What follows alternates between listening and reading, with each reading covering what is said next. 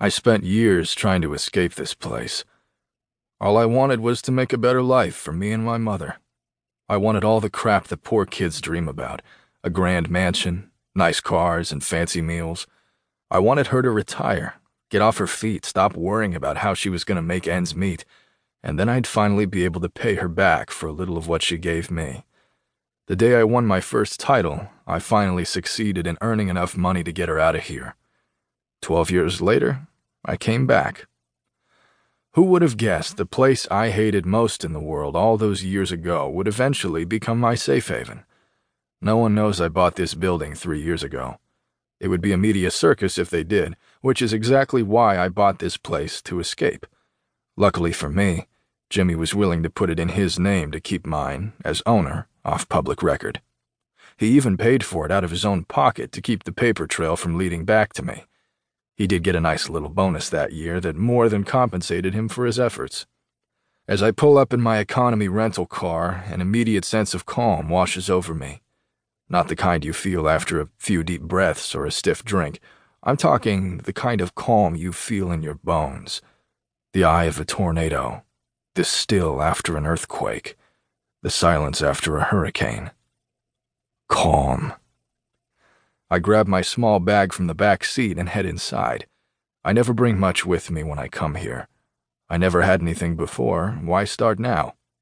Honestly, my whole first 20 years of life could have fit in this bag with plenty of room to spare. I rush around the corner, ready to own that feeling for the next month of my life. It's a feeling that I will eventually lose when I have to go back to my real life.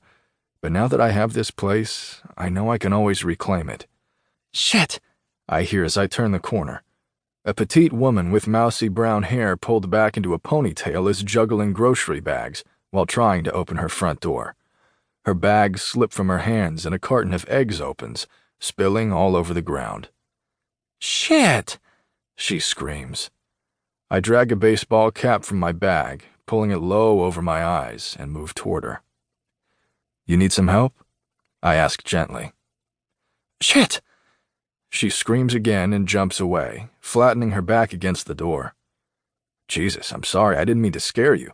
It just looked like you might need some help. I'm okay. She breathes deeply and, if I'm not mistaken, talking to herself. I reach down, pick up the mess of broken eggs, and shove it back into the plastic grocery sack. I tie it in a knot, readying it for the trash. You'll probably need more. Not even one egg survived. I smile, but she doesn't reciprocate. She stands silently with her back still pinned to the door. Her whole body is tight as she stares at me nervously. Fuck. Based on that star-struck look in her eyes, I know she's recognized me. I haven't even stepped inside yet and I've already been made. I'm starting to think her choice in vocabulary seems fitting. Shit. You didn't see me. Okay, don't tell anyone I'm here. I whisper, and she visibly relaxes. Her eyes glide over my body, and she even leans to the side to take in my small bag. Did Dave send you? She finally speaks a sentence that is not a cuss word. Who? Dave, did he send you? Not that I know of. I answer, confused. Her eyes narrow as she assesses me. It's only fair that I do the same. I rake my eyes over her body from top to bottom and back again. She's pretty. Cute, small, nice boobs and trim figure. She's not hard, but she is fit. Like her hair, her eyes are brown, and aside from her unusual level of alarm, there's nothing overly special about this woman.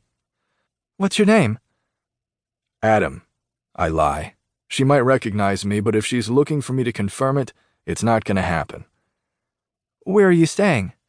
She asks, and I narrow my eyes back to her. Do I need to leave? Is this going to be a problem? I ignore her question and jump right to the issue. No problem for you, but I'm going to rip Dave's balls off for not giving me a heads up. She shoves open the door and moves inside. Clearly this woman is unstable. Just out of curiosity, I peek around her apartment as she walks to her kitchen. The entire room is open, not even a wall to separate the entryway from the kitchen. I can tell that her place is 2 bedrooms based on the hallway. It's the exact same floor plan as mine, only in reverse.